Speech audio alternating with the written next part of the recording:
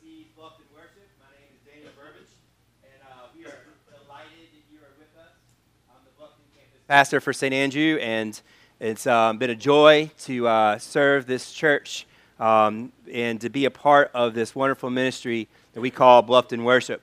We are so happy you're here, and as Aaron pointed out, if you're new to us, we welcome you. We hope you feel comfortable, but most importantly, we hope you feel that this is a place where you can truly worship our God and our Lord and our Savior, Jesus Christ, and be a part of this community of faith. What we're going to do today is we're going to begin with prayer, and as we all know, that the hurricane hit the northern part of South Carolina, the coast, as well as the southern part of North Carolina's coast. And we are in constant prayer for our brothers and sisters in Christ. I want you to know that one of the benefits of being a United Methodist Church is we get to be a part of wonderful ministries that we call UMCOR and UMVIM, and there's many, many ministries, the ERT, our emergency response training teams. We have people prepared in our conference to go and serve the areas that are most affected by a hurricane. That being said, one of the things I wanted to personally talk about is that we have heard from our brothers and sisters at First Zion that they would like to, First Zion Baptist Church, kind of our church that we do a lot of ministry with, they would like to partner up with us and provide flood buckets and cleaning kits. The reason they came to us about this was because they were benefited greatly when Hurricane Matthew came and we had flood buckets. We were able to give a lot of their members of their church flood buckets and cleaning kits, and they want to give back. So I want to challenge you. Way we're going to do this is I don't have the information out for you today, but what we're going to do is we're going to provide it on our website and on our Facebook pages, or you can call the church office. If you'd like to be a part of this, we're just going to collect items. It doesn't have to be the whole kit. It doesn't have to be the whole thing. We're just going to tell you some items that we need. We're going to compile those items, and then we're going to drive to Florence, South Carolina, where basically is a post where we'll be able to get the flood bucket materials and cleaning kits to the people that are in need. So pray about how that you can be a part of that. Again, just all you need to do is go on our Facebook page or our website or call the church office and talk to Megan Kalin or any of the staff there, and we'll help direct you on what you can do to help folks that are in need. The one thing about this ministry is we are always the last people there on site. So this is something that we're going to be doing for a while now. As you know, the waters are still up in a lot of the places, and they still haven't had a chance to even get in there. So that being said, it's going to be a long process, and we can use all the prayer and help that our community of faith throughout the state and throughout North Carolina are going to be in need of. Now this time, let us turn to our Lord, and let's go to the Lord in prayer. God, we are thankful for this day. This is a new day in which you have made, and Lord, we rejoice in it. We're thankful for all that you're doing in us and through us. We're thankful for this community of faith that we call the church. We thank you for all the many ways, Lord, that you transform us, that you help us to be more than conquerors through you. We thank you, God, that you just don't just leave us where we are, but you are a God of true love, grace, and compassion. You're a God that changes our hearts and transforms us to not only live in this world, but to share your gospel in this world, to this world, and be a part of your kingdom of God. God, we know that there's a lot of folks that are in need. People in our congregation that are hurting, that are in the hospital. People that are just constantly struggling to figure out their place in this world and in this life. We also lift up to you, Lord, those in our own congregations, but also those that we know that are struggling. We pray for our country. We pray for our town. We pray for our state. We pray for all those that are in need. We lift them up to you, Lord. We lift up our leaders that they may be transformed, inspired, and molded by you, Lord Jesus. And so now we go to you. We thank you for all that you are and all that we have. And I ask, Lord, that the words upon my lips and the words upon all of our lips and the meditations of our hearts in this message today may be focused on you, may come from you. O Lord Jesus, our rock and our Redeemer. Amen. So We're starting a new series today, and I must say I'm excited about it. I always say that with a new series, and y'all are probably getting tired of me saying I'm excited about it, but I really am excited about this new series. I'm going to tell you where it all came from. Y'all all know a little bit about, well, not all, some of you that might know, those that are brand new probably don't know, that my life has kind of changed a little bit over the past couple of weeks. Actually, my life has changed over the past couple of months. But we have a new addition to our family, Hollis Kate Burbage. She's now, I believe, I don't know, I'm going to get in trouble for this one, 3 weeks old, I think. It's all kind of runs together. I can't believe she's already 3 weeks old. And it's quite changed our life in great ways, but it's still changed our life. We've had to do a lot of stuff in our own life that has made it very different than it was a couple months ago. I'm not sleeping as much as I used to, so y'all are going to be in for a really good show today. Not able to be as everywhere that I thought I could be, and we're having to do a lot more things right now than I ever thought I'd have to do. Kelly had a C-section, so she's been kind of homebound, hadn't been able to drive. It's been changed. My heart in my life has changed. And I feel in a way I'm on my own TV show. I almost feel like I live in my own reality show in the sense that my life has been changed and turned over. And so I thought to myself, if my life has been changed and turned over, I imagine there's a lot of people who feel the same way.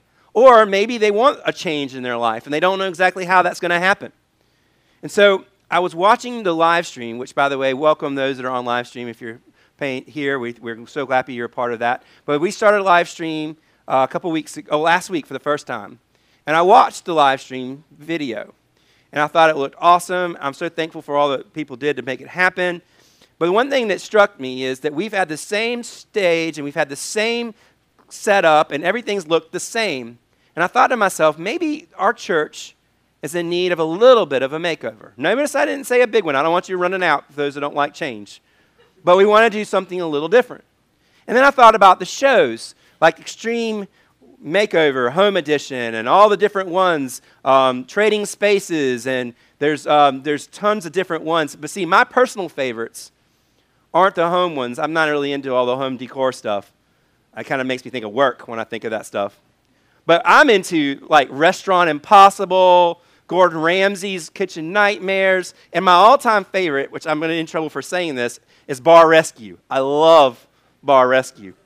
It's not something I would encourage your children to watch necessarily, but basically the premise of Bar Rescue is, and I kind of relate this a little bit of church, but I'll go there later. We are in a bar, by the way, old bar, is that Bar Rescue's whole premise is you have this guy named John Taffer who's obnoxious, who's very much a professional at what he does, and he comes into bars. Before he even gets in there, he does surveillance and finds out how restaurants and bars, the bars that they ask to come help, are failing and falling apart.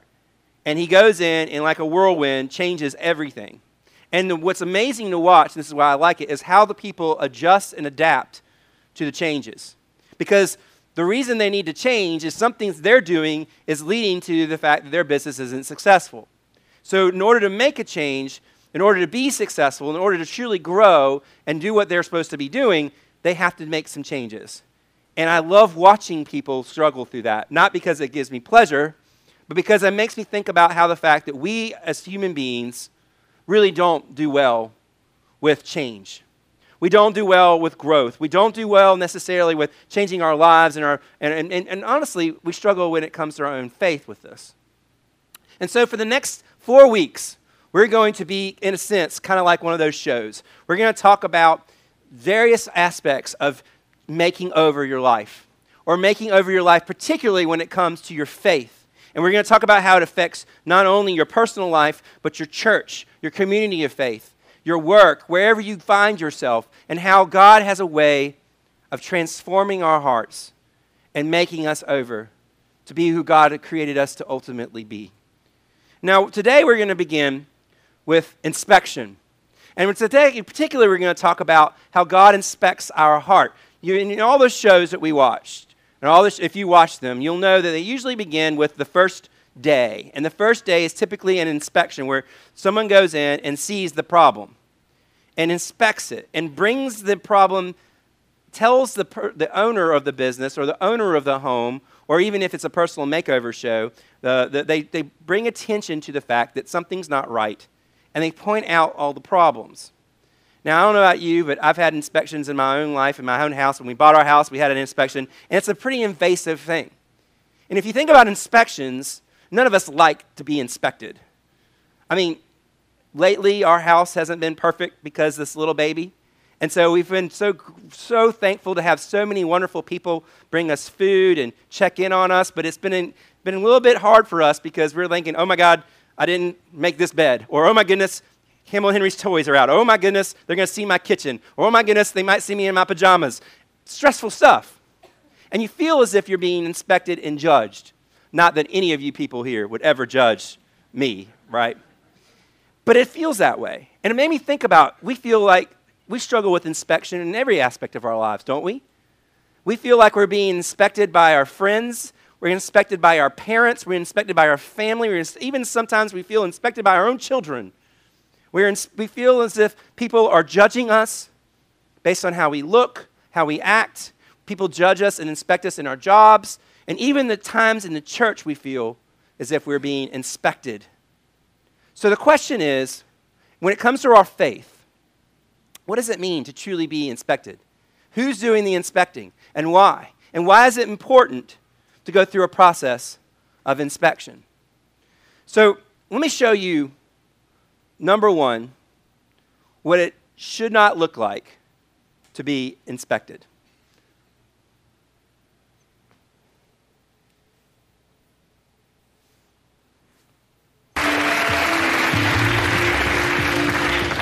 Hey, thank God you're here. All right, mate. These two blokes are workplace safety inspectors. They say they want to have a chat. All right, guys, he's here. This is our foreman. Morning. How you going? Just doing a routine inspection. Yeah, I can see that. What are you building here? A building, mate. Yeah, what type of building? Want to put stuff in. Right. We've got a few concerns about your building site. Oh, yeah, really? We'll fire away. Boss, we've got nothing to hide, do we? Nothing to hide here. Nothing to hide. Okay, well, let's start with the most obvious. Most building sites will have a sign out the front that says no entry, authorised persons only. Yep. Your sign says construction site, safety is for sissies. Boys, I said this is for the Christmas party, guys. I'll just give that back to you then. What do you think I'm noticing over here? Well, that bloke not doing a lot of work. Paying him. No. Get back to it, seriously. There is no safety barrier? No. What happens if I just step off the edge? Mate, you're knackered if you do that.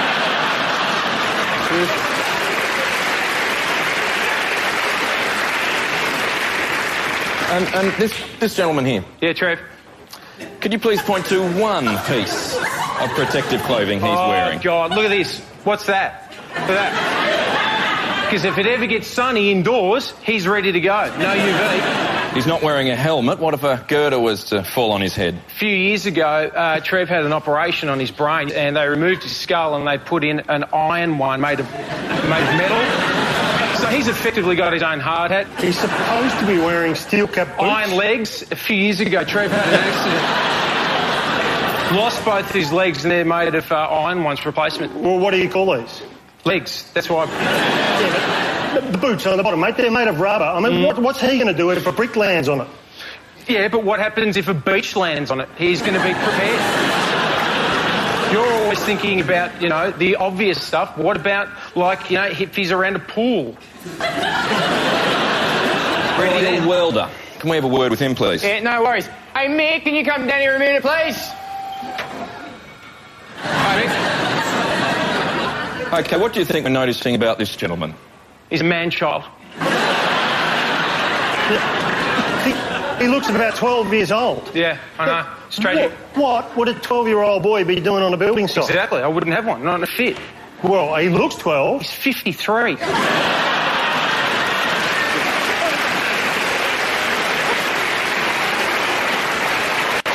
Okay, mate. Knock off. You've done great today.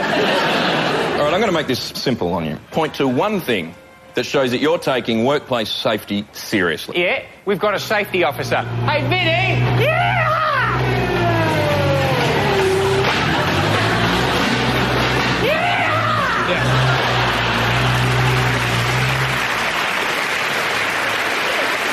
Your safety officer.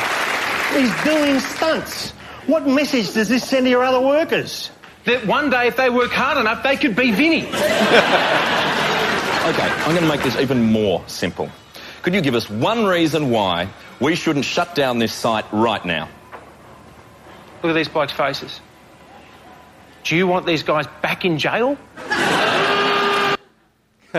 Okay, so not how you should do an inspection and not how you should receive an inspection. So Are good you stuff. sure that that's not how inspections go? Because I know in my own life, a lot of times it's a little disorganized, and a lot of times I feel a little chaotic, just like those people on the video. True, Monica. I think part of it is that if we are in denial of being inspected, which is in this case is what happened, well, not your case, of course, never, but on the video, that yes, it will go very bad. But also, inspections in general are painful, I think. I think so too, and I think that's why we lean on the Bible and we lean on our faith in order to guide us through. I really love what Psalm 51 says. It says, "Have mercy on me, O God, according to your steadfast love, according to your abundant mercy, blot out my transgressions. Wash me thoroughly from my iniquity and cleanse me from my sin.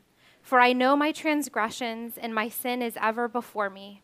Against you, you alone, have I sinned and done what is evil in your sight, so that you are justified in your sentence and blameless when you pass judgment. Indeed, I was born guilty, a sinner when my mother conceived me. You desire truth in the inward being. Therefore, teach me wisdom in my secret heart. Purge me with a hyssop, and I shall be clean. Wash me, and I shall be whiter than snow. Let me hear joy and gladness. Let the bones that you have crushed rejoice. Hide your face from my sins and blot out all my iniquities." So what you see in Psalm 51 is exactly what I want everyone to get and understand when it comes to dealing with your faith. Faith is a process. John Wesley called it a way of salvation, that God's grace is always available to every single one of us. He called it preventative grace or prevenient grace. In other words, before you even recognize that God's love is there and God cares about you and God's grace is there, before you even see it, God's grace is there and God's love is there. And so the main thing that I think Psalm 51 says to me, and I imagine and I love the fact that you like it, Mark, because I think it'll speak to you, especially when we struggle with the pain of feeling like we're constantly being judged or constantly dealing with inspection in our own lives. But when it comes to our faith, what's important is who actually is our inspector.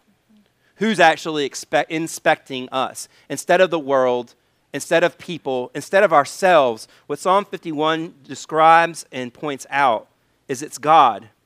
And God's steadfast love that washes us and cleanses us, that judges us, that transforms us, that purges us. And that is a very important, distinctive point to make, because God's way of transforming us and God's way of inspecting us is unlike any other way, because God is the one who knows us so deeply and so amazingly. Well, and the reality is that everybody inspects us. I mean, our congregation inspects us. No, they don't judge us at all. I know other moms inspect us, other dads inspect us, our peers inspect us at school, and it doesn't feel that comfortable. It doesn't feel as good as when God is inspecting us. No, because one part is that people don't do well with change, and so or people don't do well with people that are different than them.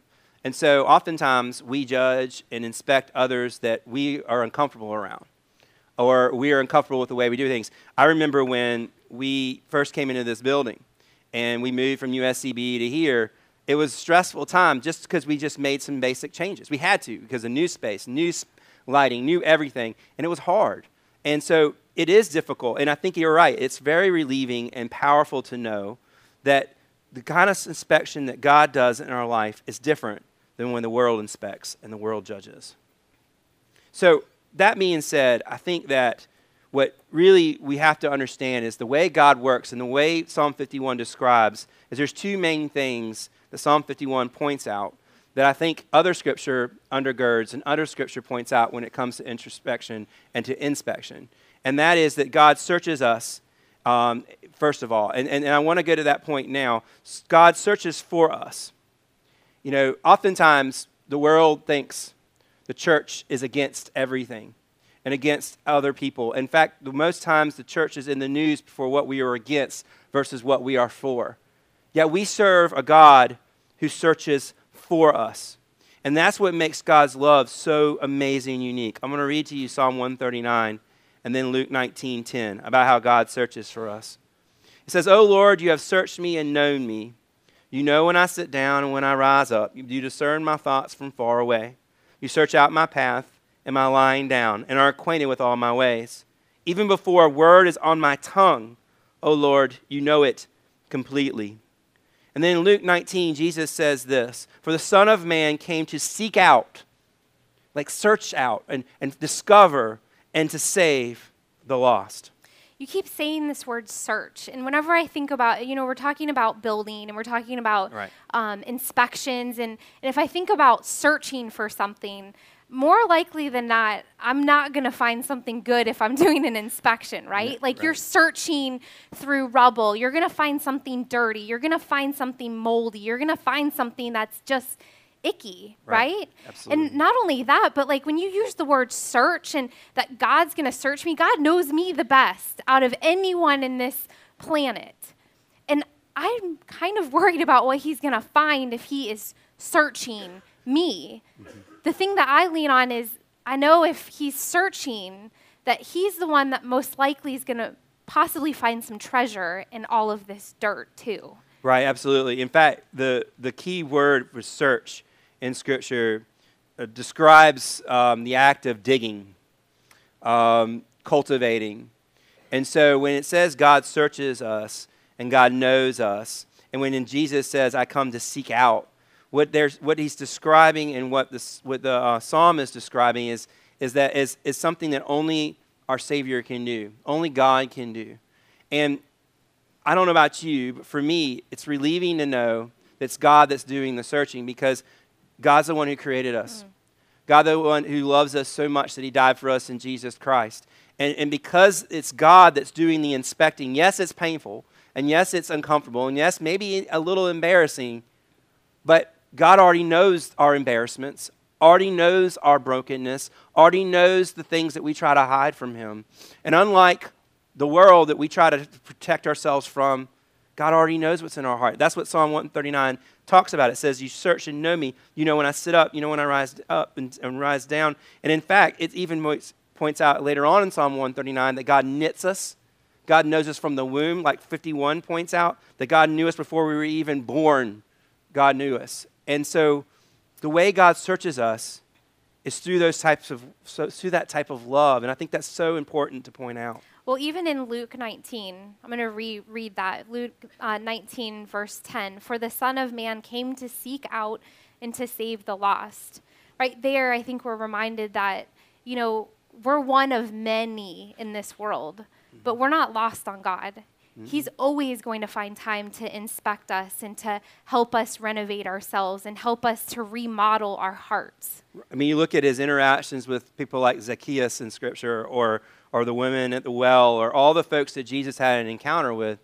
It wasn't the type of encounters that we sometimes think people of faith will judge us like, or the church will judge us like, or people at work will judge us like, or even family will judge us like. Instead, what Jesus does is he builds a relationship with the folks. And he loves them, and he lets it be very clear that the kind of love that Christ has for us is a love that breaks down all barriers, breaks down all problems, breaks down all walls that we put up. As you were saying that, it made me think, I think all of the inspection and all the judgment that we feel in the outside world from other people is the very thing that makes us feel inadequate to God. Those are the things, the barriers that we put up in our lives where we don't feel good enough for God to even inspect us to make us even better. And that's so powerful about John Wesley's understanding of faith, is that the Holy Spirit is already breaking down those barriers before we even realize it's happening. That God's already there before we even know it. And so when he describes the way of salvation, he talks about all these different steps for those that are a little bit OCD or those a little bit type A. But the basic point that Wesley makes is that we have a God through the Holy Spirit, through Jesus Christ, that knows our hearts more than we even know our own hearts. And I think that's a powerful point. And really, to kind of talk about what else God does through inspection, it leads us to how God opens our hearts. And God is willing and able to open our hearts. The passage of Scripture that really makes this second point comes in Acts 16:14. Let me set a little bit of the context before we dive into it. So Jesus has died. Jesus is resurrected. Jesus has risen. He's ascended, He's ascended into heaven.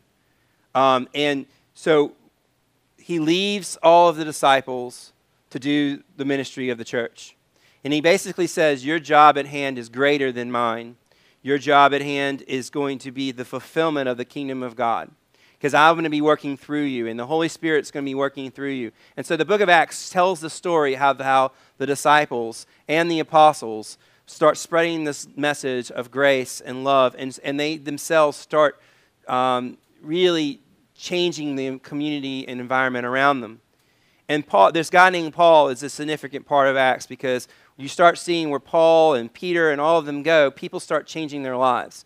And this passage of Scripture in Acts 16 is one verse where you see an encounter that changes the life of a woman. Acts 16 verse 14 says, one of those listening was a woman from the city of Thyatira, and named Lydia, a dealer in purple cloth. Now, it's important to note she's a Gentile. She is not a follower of Christ. She's completely out, someone that has no real understanding of really the Jewish faith or any of the background that people like Paul and them had. And so it says, but they said she was a worshiper of God. And then the Lord opened her heart to respond to Paul's message. Now notice that God opened her heart. And when it comes to inspection, and when it comes to the understanding that God is going to do something in your life, and God knows you and searches you, I think it's helpful to understand that God opens our hearts. And so the question I want us to kind of chew on is, what does that actually look like to have God open your heart, have Christ open your heart? Well, I think if Christ is opening your heart, it's not just going to be glorious, and it's not just going to be fantastic. It's going to uncover things that are really uncomfortable, and it's going to take you through a very long process. I'm kind of scared to think about how long of a process it's going to be. But, you know, it's funny, when you do stuff like this, right? We started planning this series, and it's funny how life kind of falls into place, quite literally falls into place. So as we're deciding to do this makeover sermon series, me and Jim seem to be in the midst of an unexpected makeover at our own house. So I have an awesome picture of what we have been doing for the last 2 days. We're not contractors. We're not we're not plumbers. But we have a bit of a problem in our master bathroom. Oh my! And so in order to get to the problem, you have to really uncover the stuff that's there. And there's a lot of tile, there's a lot of grout, there's a lot of mold, there's a lot of other stuff that's disintegrating in our hands as we continue the process. And now that you told me that this process takes a very long time, I'm really uncomfortable with that. Yeah, well, Kelly is also very uncomfortable when we start projects in our own home, because oftentimes we think it's something going to be small, it ends up being a big deal. And then it overwhelms us, and because then we realize we don't have a lot of time, and it's painful, and it's uncomfortable, and it's inconvenient. And so when it comes to opening your heart, yes, that is a part of it. And by the way, when you showed me the picture of it earlier today or last night when I saw it, it's a lot different on a big screen. So I know you can take it down. Yeah. This is like making me a little anxious. I'm not even ask you what part of that bathroom. I think that must be the shower. So yes, it is. It's invasive. Yes, it's difficult. Yes. But you know, even with uncovering it, we recognize that we are not experts. No. We're not contractors. We're not plumbers. And we know somewhat of what we're doing, but we really don't. We're not experts of anything. And so we really have to rely on other people. We have to do the work ourselves. We have to rely on each other in order to do that and make the time and the effort to do that. But we really have to seek out people and their wisdom and their guidance in order to get it well, first to uncover, but then also to get it back to functioning and back to something that's going to be good in our lives. Yeah, I mean, I think that the key is of any of this is that, for one, it's a process. It's not something that's going to happen overnight. I feel like if you think about your faith, is that you go through the inspection process every day. It's not something that you just happen to have once. God doesn't just get to know you and searches you once and then you're done. God's searching you all the time. God's opening you up all the time. One of my big struggles I have with the church is oftentimes you get a message from people like myself that all you got to do is come to the altar once, give yourself to Jesus, and all is well. And that sounds good, but when you actually, for a lot of folks that have done that, they realize that it's not one and done, that you still have a life to live. You still have problems to deal with. You still need your heart opened. And so what I prefer, and thankfully we're a part of a church that understands, I believe understands this, is that faith is a process. It's not a moment. Faith is, and so God is constantly knowing us and inspecting us and opening our hearts and our minds. And I think it's an important part about opening our hearts. And when you see this in the scripture, it says, Lord, open our heart. Oftentimes our hearts are closed. Oftentimes our eyes are closed. Oftentimes we are closed. And when you see the word heart in Scripture through the Old Testament and the New Testament, heart doesn't mean just the organ that pumps in your body that gives your life and blood. In fact, what the Scripture understands heart to be is it basically encompasses your whole body, your whole mind, your core, your central part of who you are. And so isn't it comforting to know when you read Scripture and you hear and you're a part of a church and you understand that God is willing and able to do that. God is willing and able to open not only my heart and your heart, but all of our hearts. He's willing to open up the parts of our life that we don't want others to see.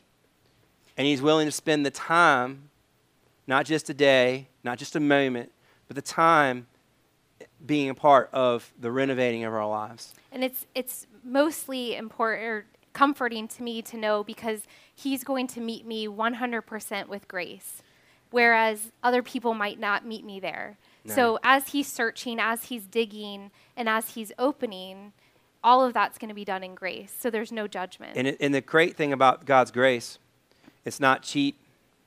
It's not something that, it's one and done. God's grace is this amazing life that God gives us of forgiveness, of transformation, of acceptance, of accountability. God's grace is something that we can respond to and we can be transformed through. And so what we've basically done today is try to summarize a very important part of Wesley's way of salvation. And Wesley understood how the process of salvation works. And it begins with God searching you and knowing you. And that, again, it doesn't end with that either. God continues to search you and know you. And that really kind of brings up to what we're doing. And you can kind of share with us a little bit. I've kind of teased already, but so what's going to happen for the next couple of weeks, do you think? So over the next, 3 weeks after this, we are going to continue to talk about the renovation process in our lives and in our faith and in our hearts, but we're also going to somewhat transform our space a little bit. So each week, I know some of you, again, love change and maybe are apprehensive about it. So some of you might love this love table in a sarcastic way, right? Yeah. Some of you might like this table here, and then some of you are like, why did they put that on the stage? Some of you might look and say, why can't they just decide on a rug? Why do they have to have 3 of them up here? Well, we're in the inspection time, right? Yes. We're trying to try new things before we settle on exactly what we're going to do. I don't know if I like sitting in a chair the whole time during service or if we're going to stand. Right. Who knows? But each week, you have to look forward to something different physically changing in this space and experiencing it. I'll tell you something really funny about that. We the first thing that stood out to me on the live stream that I was wanting to fix and change was the soundproofing, the black things in the back, because we had to put that there when we first got here because we had drums, and the band really appreciates it because it helps the sound. So I went before anyone showed up one morning. I got in there and I was like, all right, I'm going to see if I can remove some of the of this, and it's glued. It's all glued. And I'm like, oh my goodness. So it was a good reminder from the Lord that changing something is not going to be simple. Just the idea of renovating or doing whatever we do, it's something we all need to do constantly, but at the same time, it's not going to necessarily be an easy go. And I think it's going to be cool that we get to go through this together. That's right. Not only in worship, but also this whole space, but also we're hoping to challenge our youth group, our children's ministry, our children, our youth, and all of you about ways that you can get on board with how God is changing you and transforming you. That's right. So what I want to do is I want to close in prayer. And the way I want to do that is through Psalm 51. You'll see Psalm 51 in the end of your GPS, but also we'll have it up on the screen as well. And it's created me a clean heart, O God, and put a new right spirit within me. There's a really great church tradition called community called Taizé. And when I first started ministry back in a long time ago, I was a part of a youth group that went to a Taizé service. And some of you probably don't like repetitive chanting music, but what they do is they take a passage of Scripture and they say it over and over and over again. I'm not going to make you do that, but I would like for you to pray with me this prayer, this psalm. We're going to do it 3 times, and we're going to do it together, and this is going to be our closing prayer. Would you do this with me now? Create in me a clean heart, O God, and put a new and right spirit within me.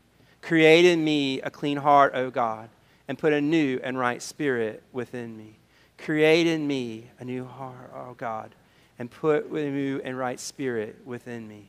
My hope is through the next couple of days and the next couple of weeks that you pray that prayer, you stay saying it over and over again, and you open your hearts to God searching in you, and be open to what God is going to do in your life, in your personal life, in your church life, in your work life, and your everyday life.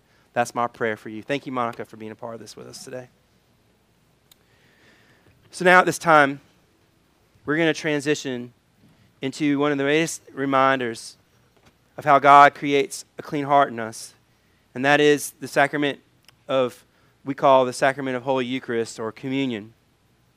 And what communion really says to me is I keep remembering and thinking about, when I think of the Holy Communion, of Christ last night before he died on the cross, and he had the Passover meal with his disciples, the people he loved dearly, the people he loved the most, the people he knew that followed him, that he cared for. He took that time to teach them something, to show them something about his love that he hoped would be something that they would share to others, and that for other people to know the kind of way God loves us and the way God has transformed us. And so what he did is he had a meal, and he took bread, and he blessed it, and then he broke it. And he said, "This is my body given for you. Take and eat." Little did they know that in a couple hours, he literally was going to die on the cross and give his body to all, to share his life with all, to die for us, to give us new life so that we may be a new creation in him. And then at that same supper, he took a cup, he took wine, and he poured it and said, "This is my blood of the new covenant, poured out for you and for many for the forgiveness of sins. Drink this as often as you can in remembrance of me." And so what we do every communion is we ask God, we go to God in prayer, and this is what we'll do now. We go to God in prayer and we say to God this: "Lord Jesus, pour out your Holy Spirit on us gathered here and on this bread and this wine, that we may be a new creation in you, that you may cleanse us, may transform us, and we may know your amazing grace." We ask, Lord, that through these elements, that your Holy Spirit reaches us, transforms us, and searches us, and that we know what it means to be loved and to love. And we thank you, Jesus. We thank you, God, for all that you're doing in our lives, and for this gift, these gifts of bread and wine. May they be for us the body and blood of you, Lord Jesus. In your name we pray. Amen.